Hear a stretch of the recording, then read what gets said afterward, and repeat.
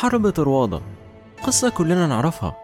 مدينة حواليها سور عالي جدا ومحدش قادر يعديه، لحد ما اليونانيين بيستخبوا جوه حصان، وأول ما أهل طروادة بيعدوا الحصان من السور الحرب بتنتهي.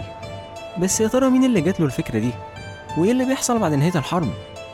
دي كلها أسئلة إجابتها كلمة واحدة: الأوديسي.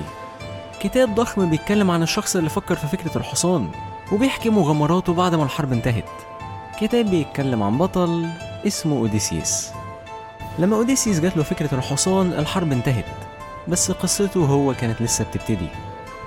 أنا محمد، وكل أسبوع هنعيش مع بعض مغامرة من مغامرات أوديسيوس في عالم الجريك ميثولوجي. هنزور جزر كتير ونقابل ملوك وسحرة، وطالما احنا في عالم الجريك ميثولوجي فأكيد هنقابل آلهة. كل ده وأكتر هيكون مستنيكوا في بودكاست أوديسيوس.